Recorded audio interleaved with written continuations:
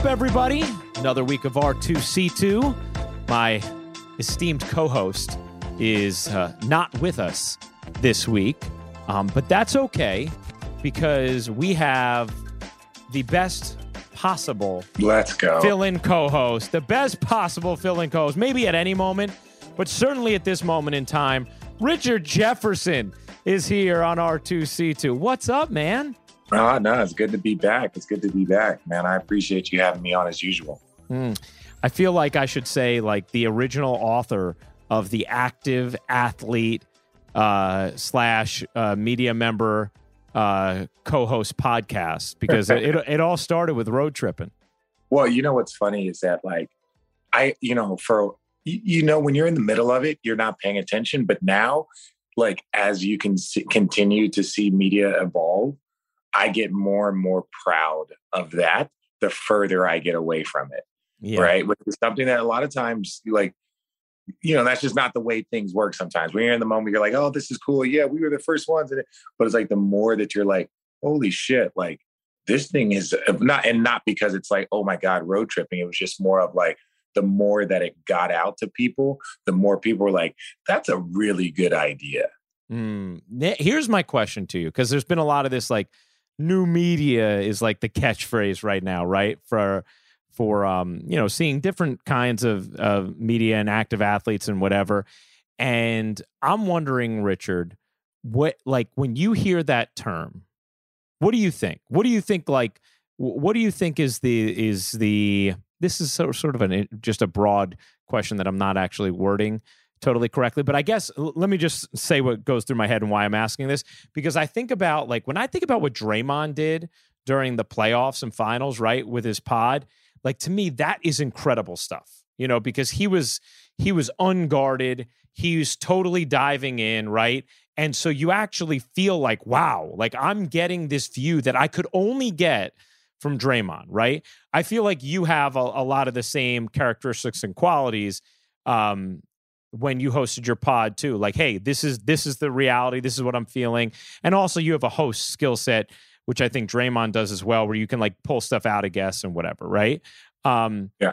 And then, but you also have, if you eliminate all old media, or if you're not that, you also have athletes who maybe they have their own platform, but they're still going to be very guarded, or they're not going to want to, and it may not even be appropriate for them to dive into their personal stuff, right? Like, it's sort of, as much as I enjoy the Etceteras podcast and I shout it out all the time, it's like, it doesn't feel like a credible episode if Kevin Durant's going on there talking about what's going on, but not able to say anything. You know what I mean? Yeah. Like, or it feels like, which I understand, by the way, why he couldn't.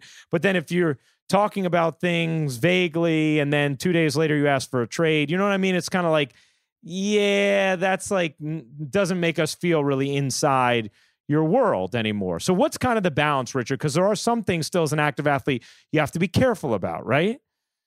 Well, and that's why a lot of times, you get on there and you talk about more of your personal life, which is always like whatever you're wanting to share, people typically soak it up because they feel like they know you better. And the more that fans feel like they know you and connect with you, let's say your brand, the better off your brand is. But it's weird, man. Like, the more I watch it, first of all, we're all going to make mistakes. I want to say this as a person. Yeah. If you remember when I first came into it, I was guns a-blazing. Let's see what kind of shit I can say. No one's stopping me. Let's see, whatever. And I've actually dialed it back quite a bit because you realize that, like, you got to find your sweet spot of having fun, not necessarily pushing boundaries. And I've dialed it more back to like having fun.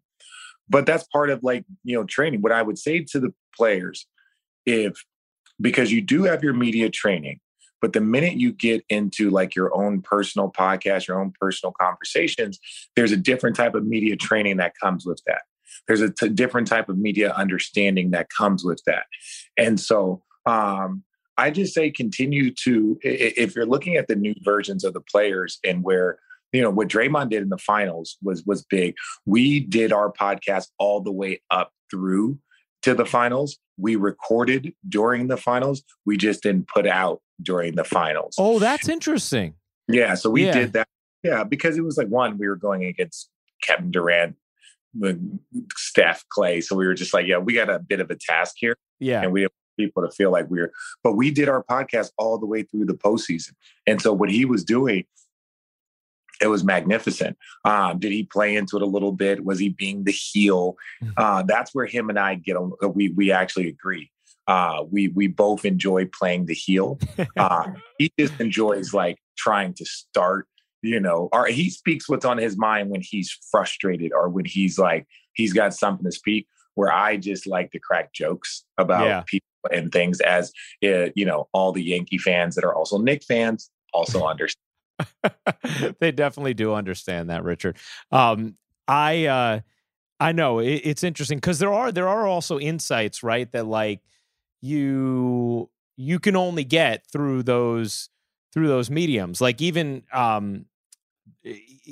hearing like when KD was coming back from injury, like this past season, that episode was fascinating to me. Like hearing some of the details of his rehab that you otherwise, wouldn't necessarily have a platform to dive into in that kind of detail, right? Like I'm only getting there. Hearing Draymond talking about breaking down defenses the way he is, right? But because, there's always going to need to be some sort of checks and balances, I look at it as like there's a huge place for both, right? Like there's a huge place for both sort of kinds of media. I'm very cautious, right? Like that term, the new media. I think sometimes we've gotten into these labels, these just labels. And it's like, well, what does that mean? Yeah. What does that mean?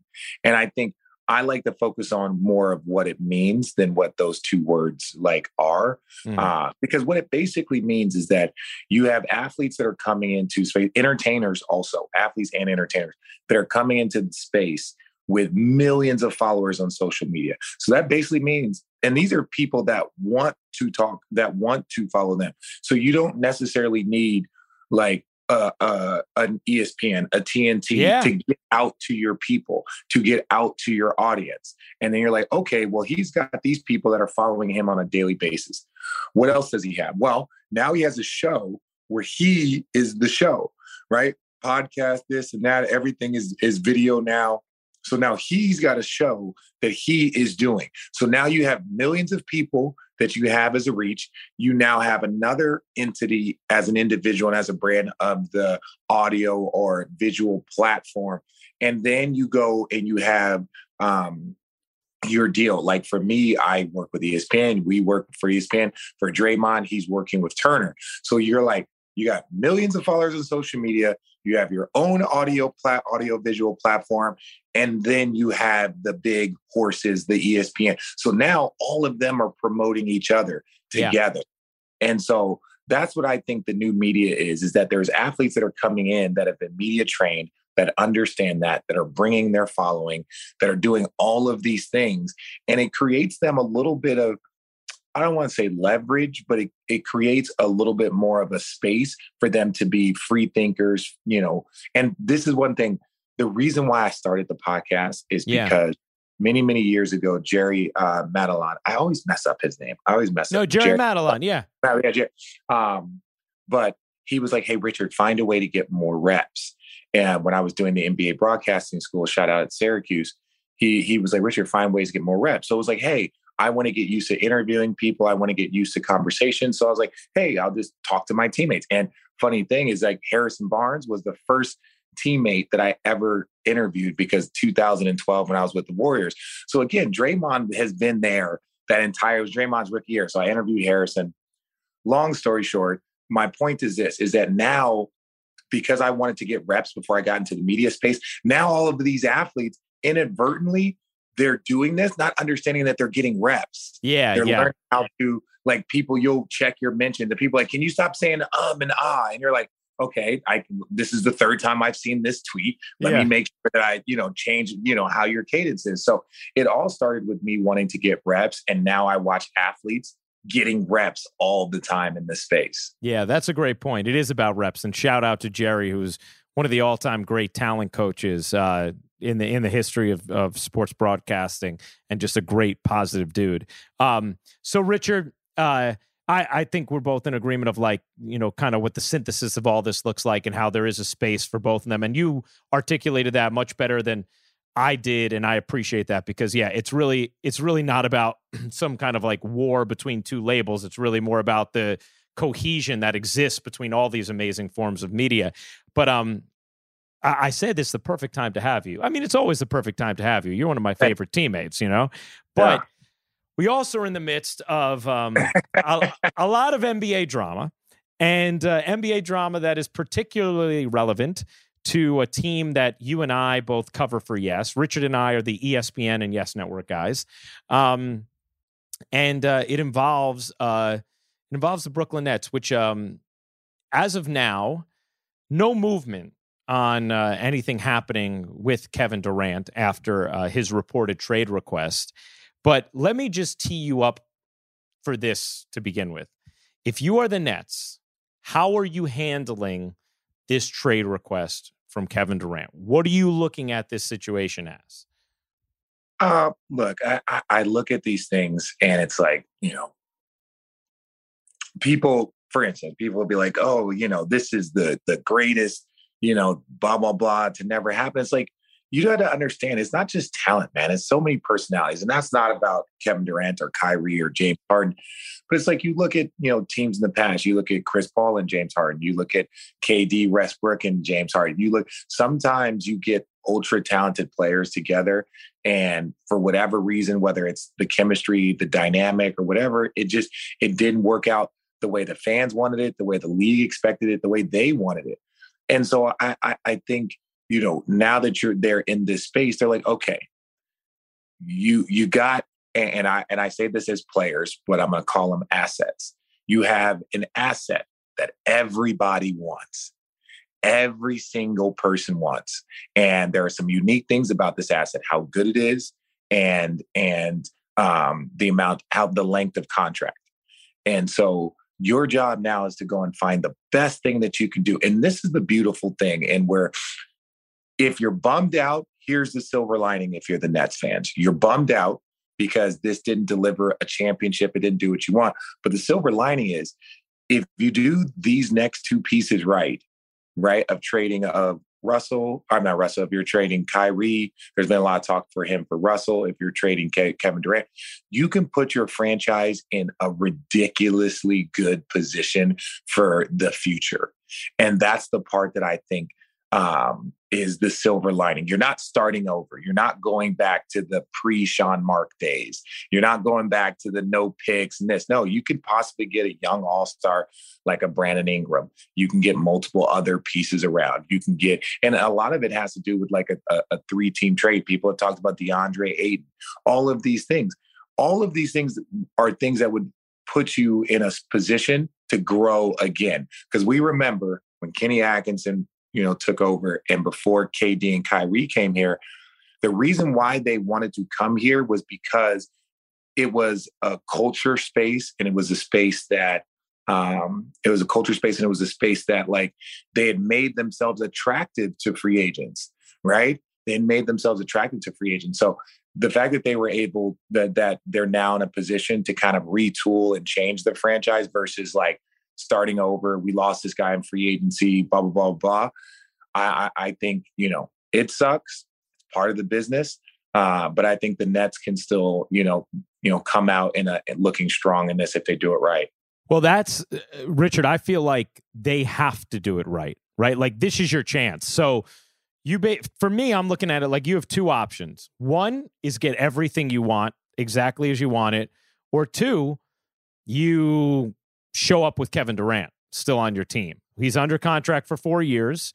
And I don't know what kind of conversations would have to be had to get him to, buy back in. But the irony of it is, Richard, I'm looking at that roster and especially adding TJ Warren, adding Royce O'Neal, Patty Mills, Seth Curry, Claxton, Joe Harris coming back from injury, around Simmons, Kyrie, and KD.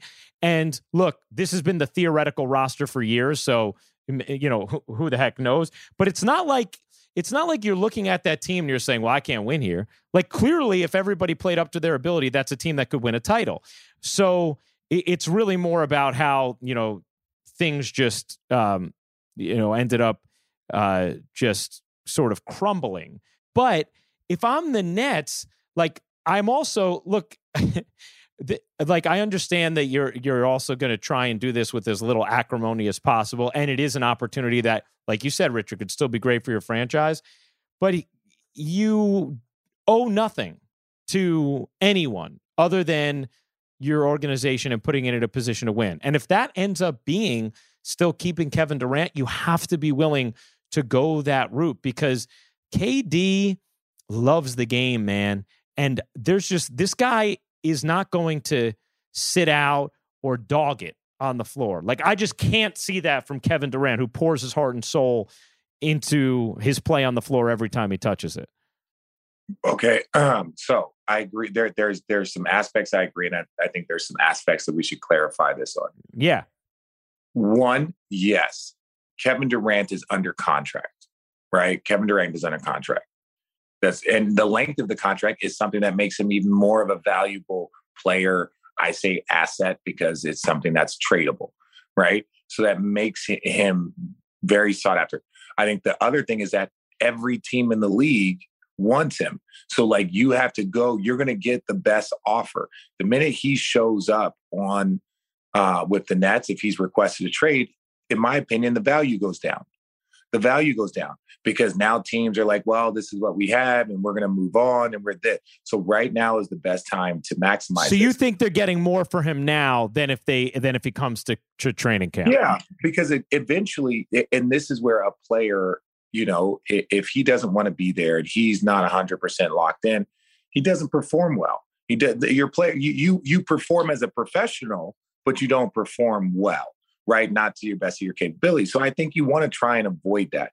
And I think sometimes, and this is just my opinion, and we love each other, Ryan. Yeah. When people are saying that, oh, well, he signed a contract, you should make him show up. And it's like there's thoughts of that, but it's also, it's understand this. The owners and teams, like, when they deliver a contract, there have been certain promises. For instance, Blake Griffin, he re-signed with the LA Clippers, and they do this whole, like, your jersey's going to hang in the rafters. We want you started here. We want to end your career here. We want to do all of these things, blah, blah, blah. Signs a contract and then is traded that spring. So now how is it that for Blake Griffin, he's like, wait a second, I got drafted by here. I won Rookie of the Year here. I've been all NBA here. I helped make the Clippers a relevant organization. And right after I signed my deal, and I've been here for 9-10 years, you guys want to trade me, right? And so people look at it from that space and you're like, oh, well, that's just business. And it's like, well, wait, I was told that I was going to end my career here and I was going to have my jersey in the rafters. So that's not a case, but no one shits on the team for that. They just call it business. But if a player signs a contract and then the situation around them in the organization is not as such as something that either they were promised, discussed, talked about, or even enjoy and want to be there, it's like, make them stay there and play. You're right. We cannot have it both ways. So This is where I say, like, from a players that's been in it, who is now in the media, I don't think players should just be willy-nilly, I want out of here, I want out of here, I want out of here. Agreed. I don't think that is the right solution. But we can't look at the solution and say, you're under contract, you're making a lot of money, you got to go play. That is the exact opposite of the way we should do it. And let me say the last thing. I had a chance to, when we were on ESPN doing the free agency special, everyone's looking at these player contracts, talking about how crazy they are. Well, this is the problem.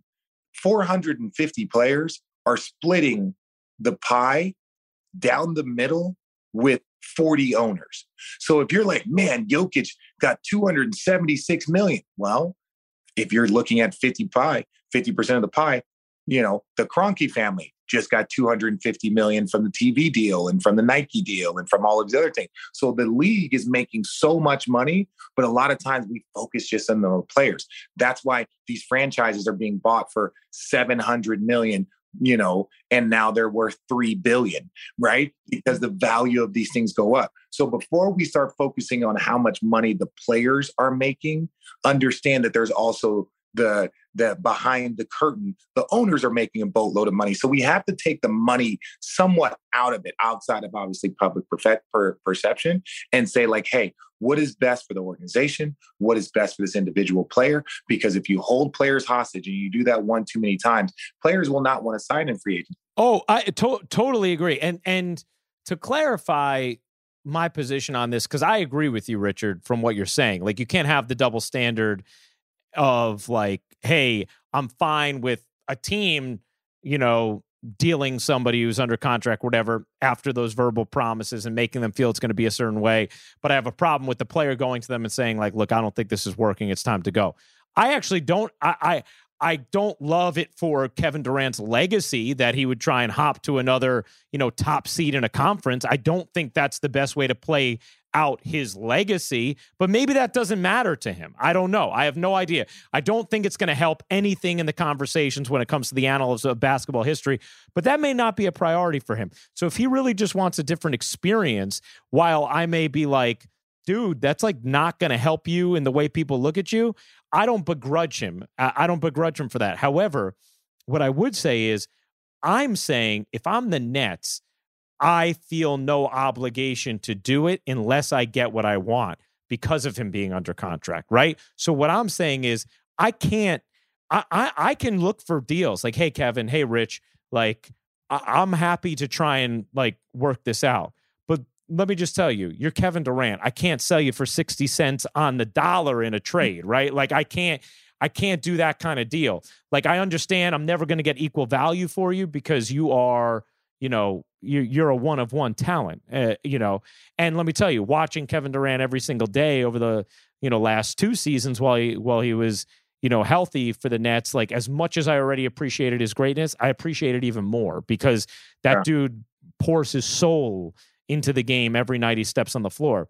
But I would just be like, look, to me, I don't think it's infringing upon goodwill to say, I'm going to try and get this done for you, but understand we can only do this if we get X, Y, and Z, because otherwise our franchise is kaput. If the Nets make this deal for a couple of role players and, 4 first-round picks and 3 swaps, that is that could be a franchise, cascading move. You have got to make sure you walk away from this with a prime level talent that you believe you can build your next, contending team from. Agreed. Agreed. But Ryan, what happens if those offers don't come in?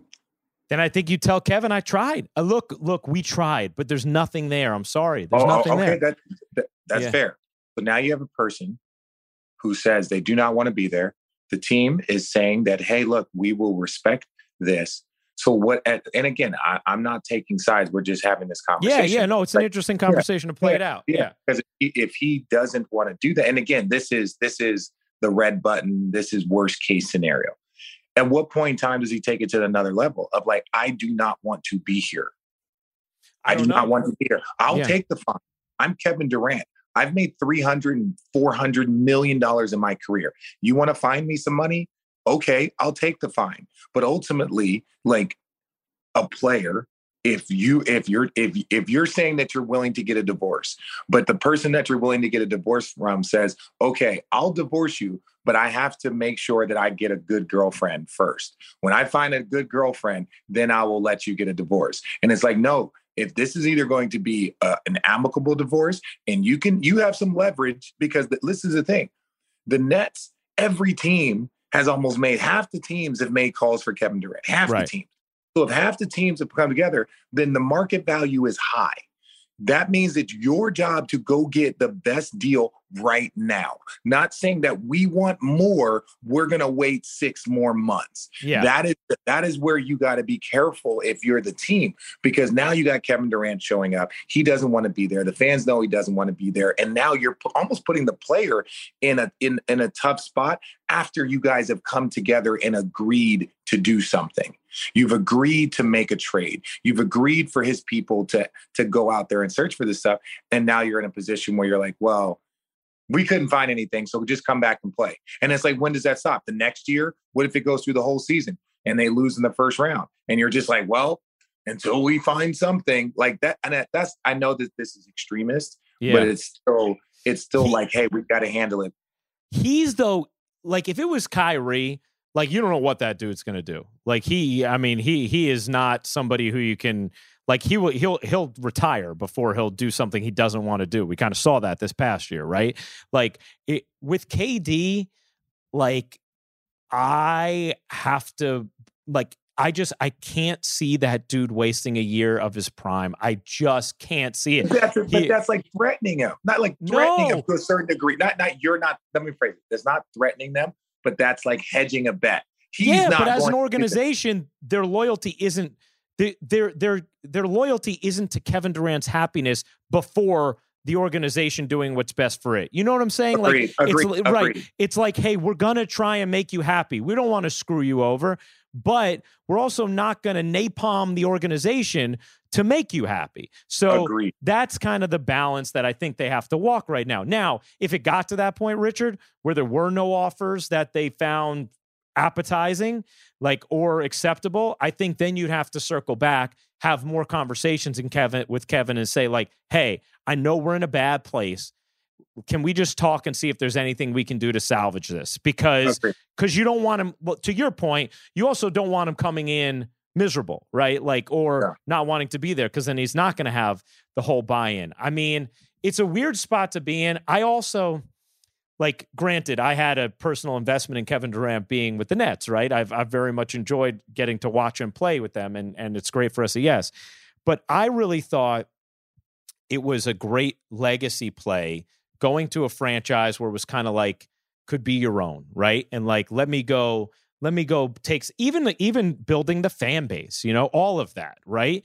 And I really thought it was a great play from that perspective, that I was like, oh, and I thought it was only going to further help the way those Warriors titles were looked at if he won in Brooklyn, right? Like, if he could somehow navigate to one, not the exact same thing, but somewhat similar to LeBron with Cleveland, right? Like, and then the way you look at the Miami titles, although I don't even think that's fair to LeBron, but you understand what I'm saying, because LeBron wasn't joining a team that had just won 73 games. It's different, but the same sort of thing, right?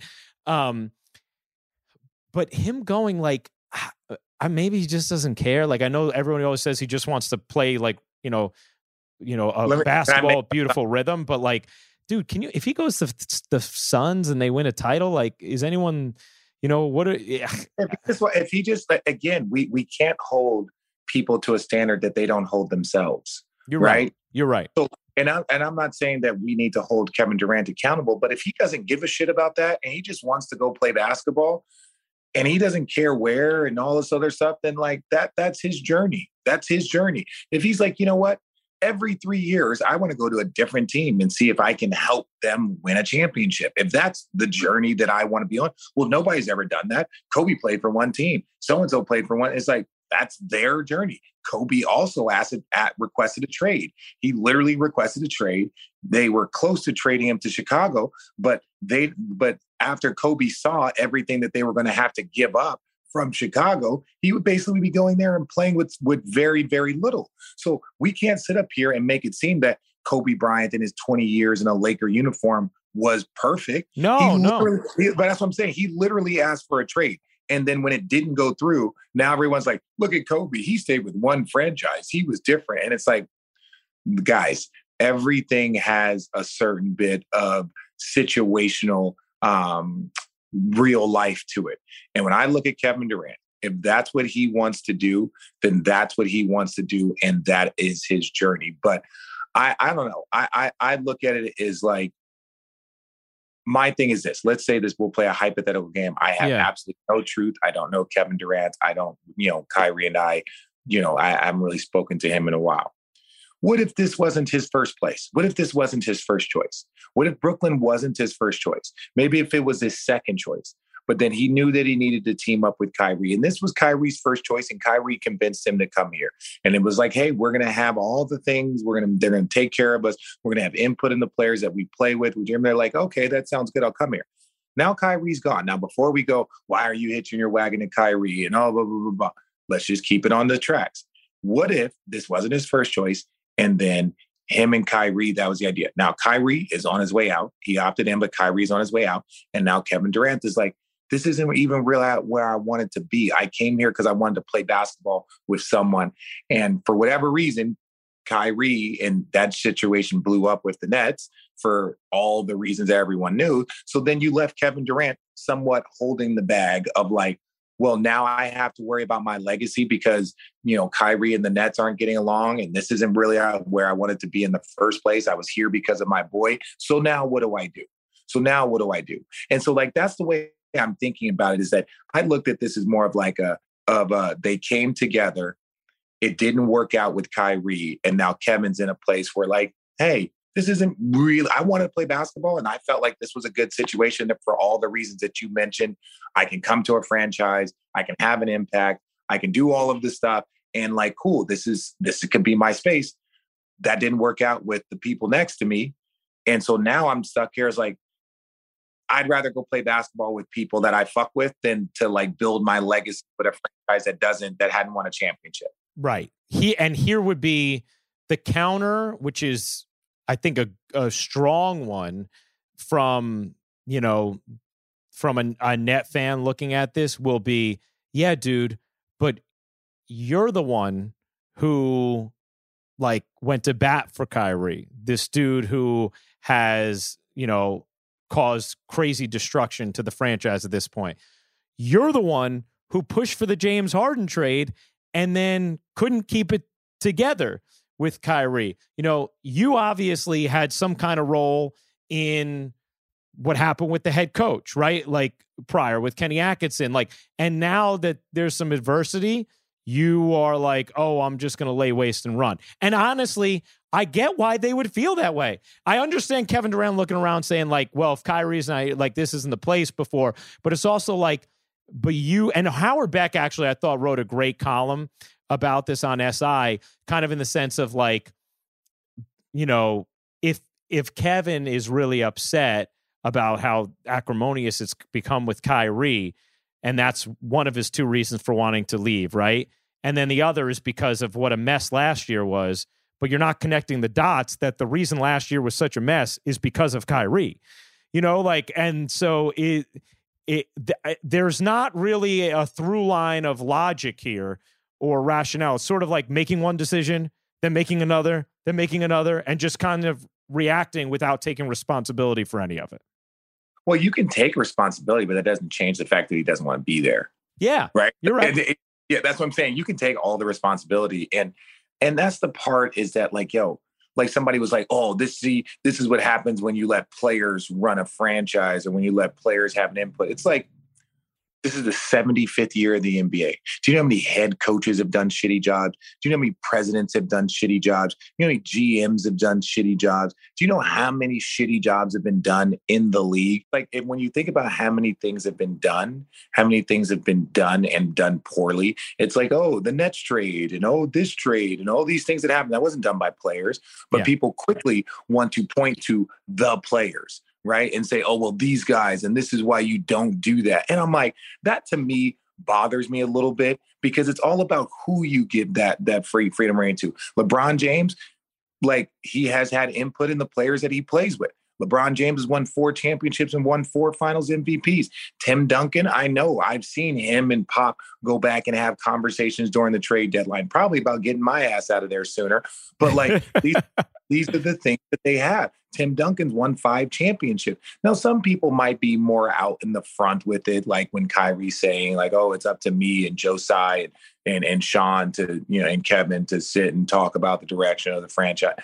Some players are a little bit different. Yes, you have to be careful who you allow to have that type of space inside your franchise. Not should you allow the players that are the greatest minds, the greatest basketball athletes to say, hey, I think this guy is good. I've worked with this guy. I've spent time with this guy. This guy is I've competed against this guy, versus somebody's on the outside just being like, I think these things would fit great. And it's like, no.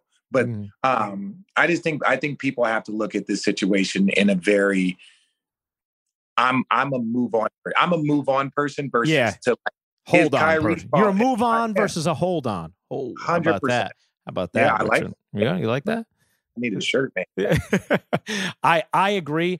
I have no knowledge behind this. Let me be clear, because of my role, people are going to think this comes with knowledge, and I swear it does not. So I probably shouldn't even say it, but whatever. This is like just a theory I've thought in my head, Richard, and you tell me if you think that this could be plausible, okay? Like, because people have wondered, okay, why does Kevin want to move on, right? Because if you just look at the roster right now, knowing Kyrie is back, the roster's good.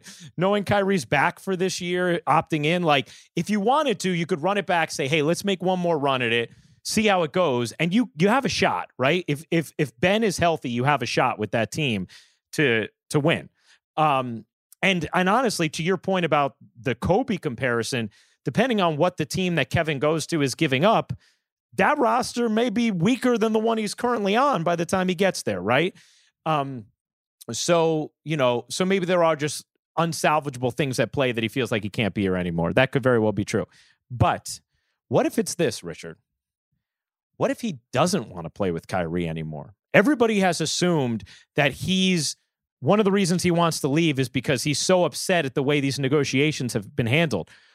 But what if the real reason he wants to move on is because he wants to separate from this guy, but doesn't want to be the bad guy, doesn't want the friendship to be, in question, but just knows this guy isn't right for him and doesn't see a path to staying that doesn't include Kyrie for one of a couple reasons. One, maybe because it'd be too weird to like not have Kyrie there when he's the guy who brought you, or two, because if you're shipping Kyrie out, you're selling so low on his ability that what you're getting back is not going to be enough to make you a championship team, and thus you wouldn't want to be there anyway. What if that's why he wants out, Richard? What if it's actually because he doesn't want to play with Kyrie anymore, but he can't say that because he doesn't want to hurt the friendship or hurt feelings? Like, to me, with this, I have no insider knowledge on that whatsoever, zero. But to me, that would make more sense to me than looking at what is on the roster right now and saying, yeah, like, I don't want to be a part of this anymore. That would make more sense to me, because to me, I look at the roster and I say, that's a team that can compete. I agree. Look, maybe he doesn't, especially when you look at, long-term, whatever. Now, if Kyrie would have signed a long-term deal with the Nets, that would have been the real, like, that would have been the very, it's like when he opted in, that's when KD said he wanted out. But again, I think these conversations typically started long before we knew about them. Look, this is a really interesting situation. And I think we can talk about all the reasons why, but I'd rather focus on the where. Like, where are they going to be? Where are they going to end up? How is the league going to shift? If he goes to the Western Conference, what that does to the Western Conference. If he stays in the Eastern Conference, what that does, So I think it's complicated. Richard, I agree. I'm curious about the focus on this. How about this? Just a prediction from you. When do you think this ends up getting resolved? Do you have any feel for that? I think this is going to be a 3, maybe 4 team trade, right? And when you have that amount going on, I think it could take days, if not a couple of weeks.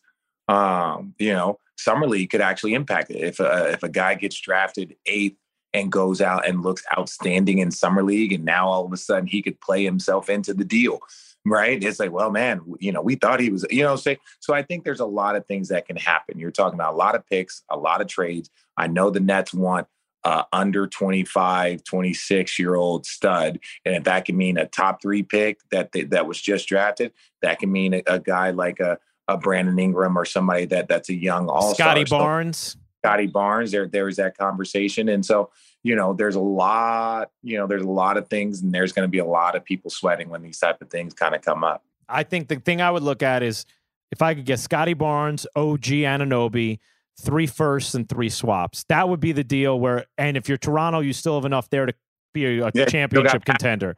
Still got Van Fleet. You still got a lot of, like, those 3 guys. You got a number 1. You got a 1B who's already proven he can be a great 1B next to Kawhi. And then you got a great point guard in Van Vliet.